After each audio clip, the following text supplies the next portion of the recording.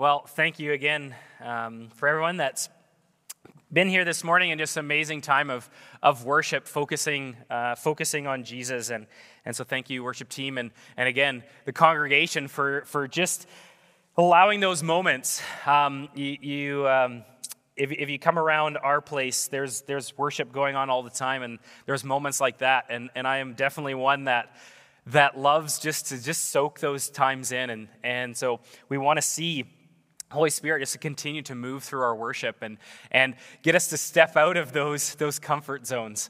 And so thank you for the worship team and again, those that just were singing out of their hearts this morning. It was a powerful time this morning. And as we continue in the book of Philippians, we're going to be taking a look at Philippians chapter 2. Last week, Wes, he started in chapter 1 and then just a little bit of chapter 2.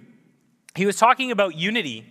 And in chapter 2 of Philippians, Paul is going to show us how do we get there? What are some practical handles on this idea of unity? And what does it look like in the day-to-day? As we go through our day-to-day, here are some practical steps on how we can remember, how we can facilitate, how we can foster a community of unity. And so, as I was preparing the lesson for this week, I started to look at the magazine titles that are, displayed. Maybe you think of when you go to the grocery store before you're in line, you just kind of look at all the different headlines. Maybe some of you are kind of maybe more online and looking at all this sort of stuff. And it's super easy to see that our culture is self-absorbed, isn't it? Through the magazine headlines or maybe through social media that we're targeted with these things, we are obsessed with ourselves. I know. And as we preach, we often, the figure points, right, that my hair is in place and that I got the right sweater and the G, right? We're looking to make an impression. And as I was just looking at some of these magazine titles, I thought I would just read some of them. Winning products for the most amazing skin, hair, and body. Score a beach body ASAP. Oh. I know it's felt like summer, but it's getting colder there. Get a killer body. 38 tips to make you sleek and strong. This one, I was tempted as well to look. I know. Lose weight while you eat. 9 belly shrinking foods. It's okay. This one I think says it all. Back to my previous point. This was the title. You can be the greatest. That was it. That's all the title said. There was nothing else. No other subtitle, nothing. 22 ways to feel and look younger. And finally, sculpted abs made easy. As you can notice by the headlines that I've just read, there is no headline saying, lay down your life. Live for the benefit of others. We often are seduced with these ideas, these qualities, such as confidence and charisma, but yet they are polar opposites to humility, aren't they? And so as we dive into chapter 2 of Philippians, we're going to see how Christ provides the ultimate example of humility for us as believers. As Paul starts, he starts with this idea of being of the same mind. And as I was stating earlier, the world that we're a part of, obsessed with fame, material wealth, getting ahead, and accolades, we as Christians need to embody humility. And let's take a biblical look at what that looks like. So it may be up on the screen, but if you've got your Bibles or an electronic device, turn to me to Philippians chapter 2, and we are going to go through verses 3 to 11. And what's easy this morning is that's all I'm going to do. Just stick with 3 to 11. Try to keep it in there. Verse 3, I'm reading out of the ESV this morning. Do nothing from selfish ambition or conceit, but in humility count others more significant than yourselves. let each of you look not only to the interests, let each of you look not only to his own interests, but also to the interests of others. As we go through this, we're going to see some of these steps on how unity is possible through humility. As Paul states it right away in verse 3, he talks about this idea of the flesh, and the Bible talks a lot about that our flesh is often motivated by selfish ambition. Much of what we do is not done out of the love for others, but out of our own desires for advancement or promotion. This idea of selfish ambition. I find it interesting how Paul, although he does talk about it, he does talk about that we do need to look out for ourselves. We do need to care for ourselves, but the big thing is we must not forget about others. We can't elevate ourselves and look past the needs of others. Many of you have probably heard this quote from C.S. Lewis: humility is not thinking less of yourself, it's thinking of yourself less.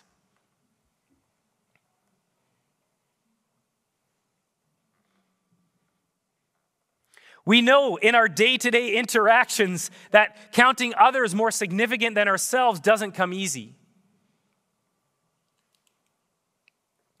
That we're in a world that wants to kind of boastfully share about your own accolades, the amount of letters that you have after your name, or look what I've done, or those sort of things. Trying to impress others. Maybe the bank account. What does your bank account look like? What is the car that you drive, the clothes you wear? Yet Paul, again, is trying to get us to focus on the important things.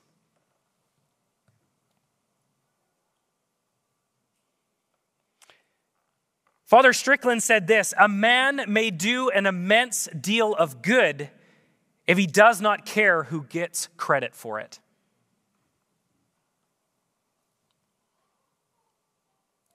And as we've shared over the last number of weeks, this idea of being the body of Christ,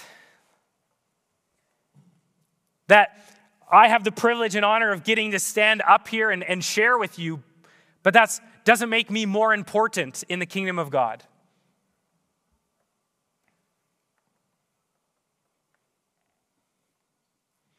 And maybe it sounds like a simple analogy, but I was thinking about possibly putting yourselves in this scenario, which I'm sure many of us deal with maybe on a regular basis. You've had a busy day. Maybe you've had to work extra hours, or you didn't get any breaks at work, and you've done all the things that you need to do at the end of your day. Maybe you've made the lunches for the day. Maybe you've cleaned up the kitchen. Maybe you've done, again, the work that you need to do, and you can finally close your computer and put it away and not think about work. You get on your comfy clothes, maybe jogging pants and the comfy t-shirt, and you sit down on the couch waiting for your favorite show to kind of just leave the world behind and just relax. And as you just sit down and plunk down, just envision that picture of everyone just going like, ah. Then what happens?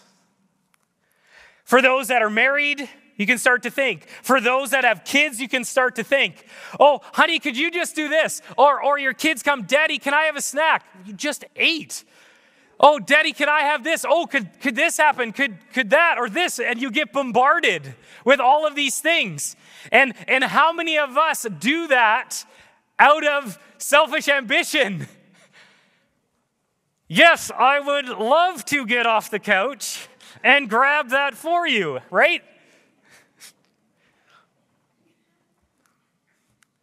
Trust me, we have young kids. It happens all the time. It seems such like a simple example, but again, as I was going through this, it reminded me that are we going to put others' interests before the pleasure of our relaxation?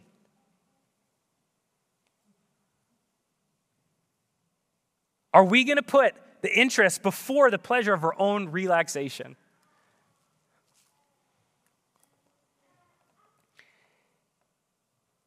I believe many of us would agree that pleasure and comfort are pretty big goals in today's lifestyle, isn't it? Things that are difficult or hard, we tend to see people shy away from those things. We want things to come easy, don't we?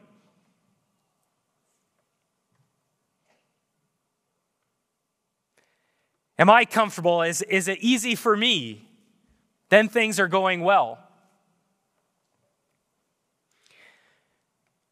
But humility is the opposite of you owe me. And it's challenging.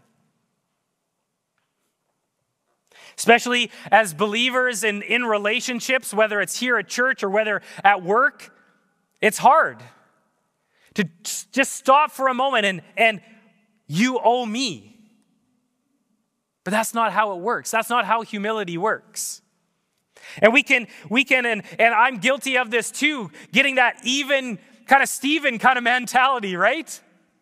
Okay, well, I got to go out for this an hour, you can go out for an hour, or hey, well, you know what? I did the dishes here, so I should maybe get this in return. And we can tend to keep the scale in balance, right? Yet Paul is asking us something so much different. Reminding us to have this humility.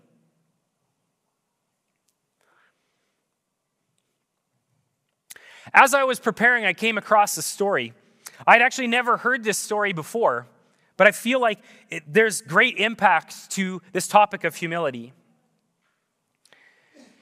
On the morning of July 13th, 1982, I almost said who was around there, but I'm 83, so close. Just before I was born. Snow began to fall in the United States capital of Washington, D.C. The snow began to disrupt many of the flights that were leaving the national airport there in Washington, D.C. Throughout the day, planes were getting de-iced. Maybe many of you have obviously experienced that as you fly in Canada for delays where the plane gets de-iced. Many of you probably know that the planes need to be de-iced so that they can function properly. Florida Flight 90 did not receive the proper de-icing solution that they needed to take off. But for some reason, the crew and the pilot, they decided to take off on that snowy morning. And sadly, shortly after takeoff, that plane crashes into the 14th Street Bridge, which goes across the Potomac River. At that time of year in Washington, D.C., that river is almost frozen solid.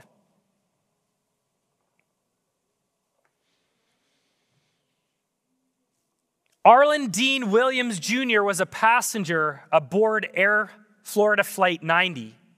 He was of only 6 people to survive the crash. As the plane was in the water, the tail of the plane was just above the water, and 6 people were clinging to the tail of the plane amongst the icy, frozen waters of the Potomac.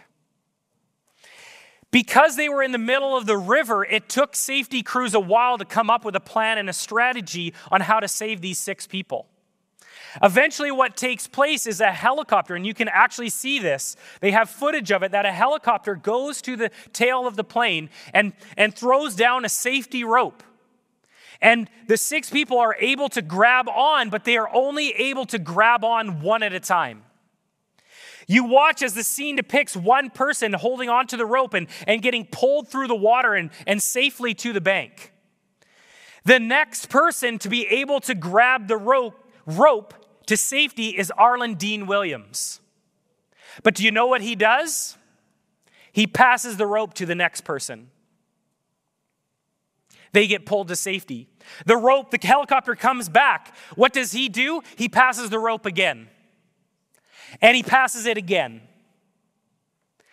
5 people are saved because he decided to pass the rope. And sadly, as the helicopter returns for the 6th time, he had sunk beneath the water and he passed away. I found that such a remarkable story of humility.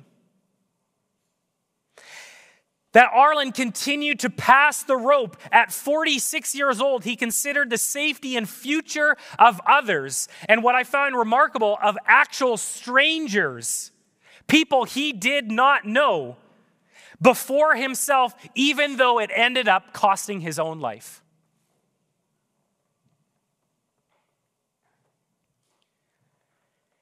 And he would not know that now I get to share that story of his bravery. That one day he would be celebrated as a hero. And I found that story challenging to myself, this idea of strangers. And before, I obviously depicted some stories about how we interact with the loved ones in our lives. And sometimes, obviously, that can be challenging. We all know that. But think about people we don't know. Let's even go further. What about the people who are difficult in our lives? That are hard to know and hard to love?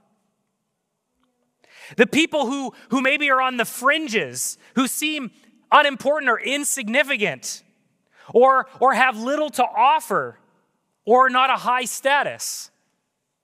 It's challenging, isn't it? That true look at humility. Are we willing to consider even them before ourselves to keep unity? The Message sums up these verses like this. Don't push your way to the front. Don't sweet talk your way to the top. Put yourself aside and help others to get ahead. Don't be obsessed with getting your own advantage. Forget yourselves long enough to lend a helping hand.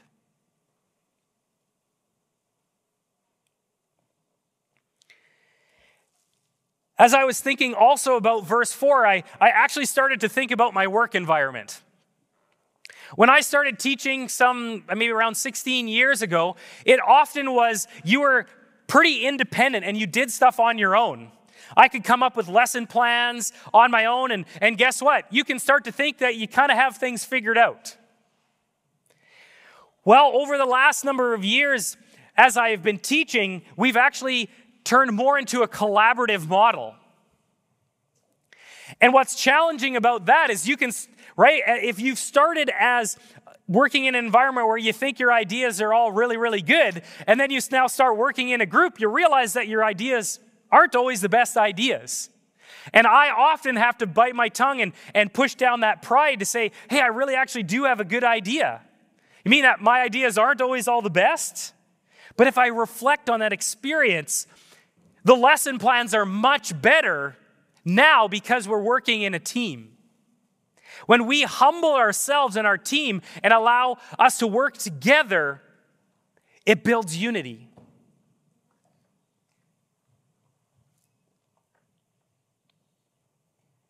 And as Christians, our prayer is that we feel this humble sense that we owe the service to people rather than them owing us.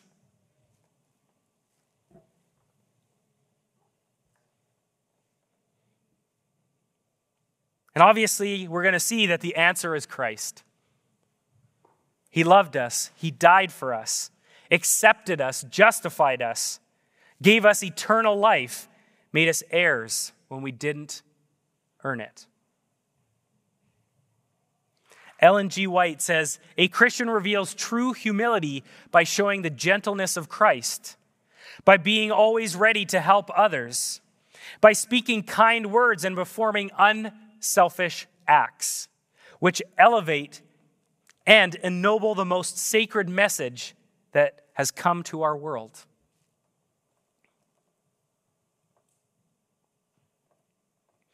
Another story, just to drive that point home, is one time somebody asked Martin Lloyd-Jones this question about being humble.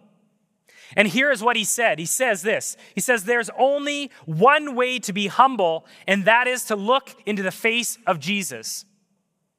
You cannot be anything else when you see him. This is the only way. Humility is not something you can create within yourself. Rather, you look at him and you realize who he is and what he has done, and you are humbled.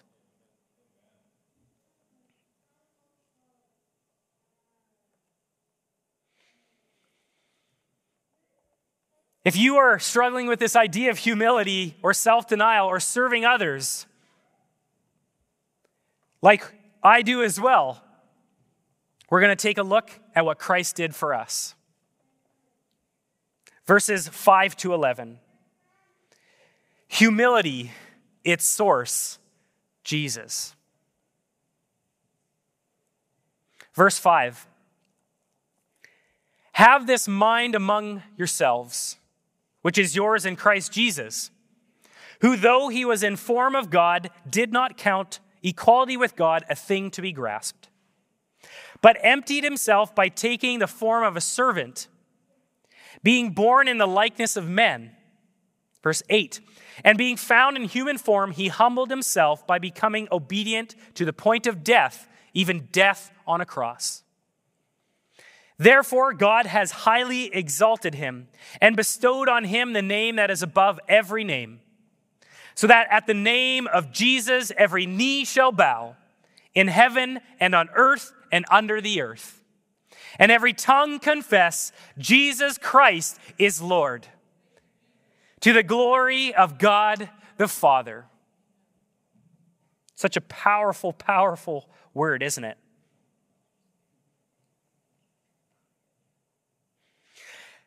This piece of scripture is an important one. Obviously, there's many important ones, but this one we actually do need to slow down and break it down just a little bit.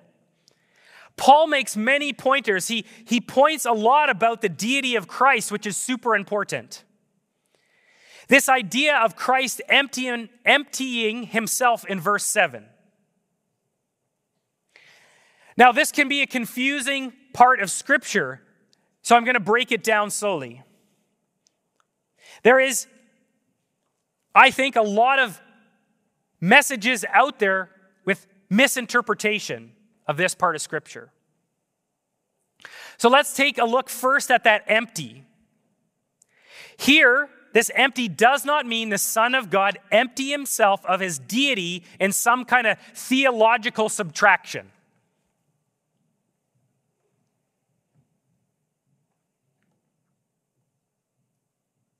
So again, God emptied himself of his deity in some kind of theological subtraction. Because sometimes out there's this belief that Jesus gave that up all so that he could be man. We need to make it clear. Well, how did Jesus give up his position? Paul gives us two examples. One, taking on the form of a servant. And two, being born in likeness of man. So Jesus did not subtract his deity, but added humility and became the God-man, both fully God and fully man. And in verse 8, the verb humbled is striking because it was frequently used in the reference to slaves and their loss of status. Jesus is the model of our example of servant-minded humility that Paul started asking the Philippians to personify.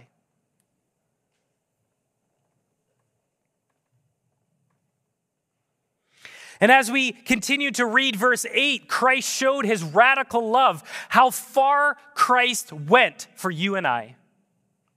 The ultimate example of humility. Christ did not regard himself above death, even the most cruelest, shameful, and painful death. Many of us know, if you look at the history, that Romans would publicly display those on the cross to shame them. A Roman historian at the time said this. He said, "Let the very nature of the cross be far away, not only from body of a Roman citizen, but even from his thoughts, his eyes, and his ears." This shows the upside down nature of God's kingdom. The cross was far from the thoughts of Rome's own citizens, but near to the thoughts of heavenly citizens. Christ was willing to go to such lengths for you and I. Let that sink in this morning.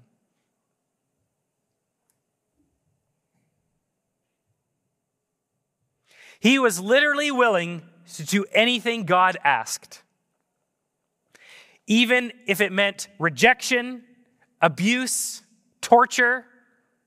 He went to the cross. He came and poured out his life for everyone. For the rich, for the poor, for the powerful, for the weak, for the needy, for you and for I. He came for the people who didn't even want him. Yet he followed through on his assignment.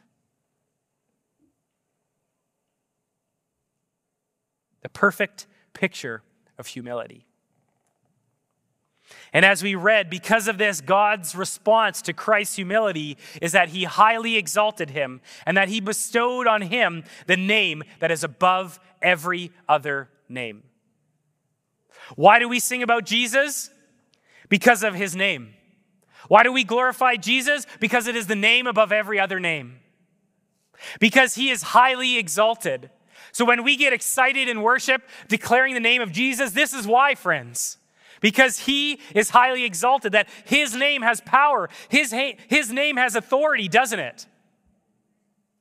And when we're reminded of what he did for us on that cross, we should get excited, shouldn't we? There should be joyful praise coming out.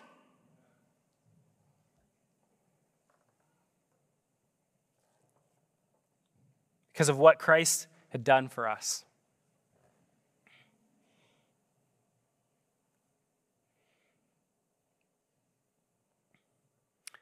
I'm actually going to invite the worship team to come forward.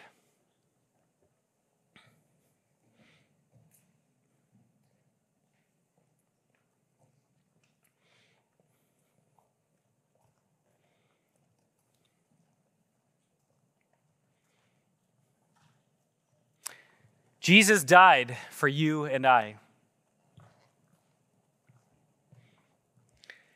And if you don't know this amazing, humble King, we would love to pray for you. That you have an opportunity to receive.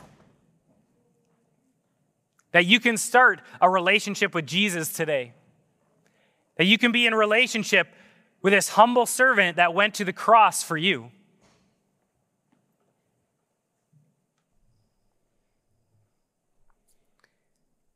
A king who came down to earth. Ponder our own history as a people. Do kings come down from thrones? They don't do that, do they? Sadly, as we look at history, so many kings stay on that throne and they abuse that power, don't they? But Jesus, the King of Kings and Lord of Lords, came down to us. Because he so desperately wants a relationship with you and me, that he was willing to be the sacrificial lamb to have a relationship with us. That's amazing. It's profound. It's humbling, isn't it? It's a huge lesson that we can't skip by quickly. As we ponder this, as we think how low Christ went for us, from seated in heaven to being a servant, it should encourage us to be humble. It should encourage us, it should remind us back to those early verses Paul talked about.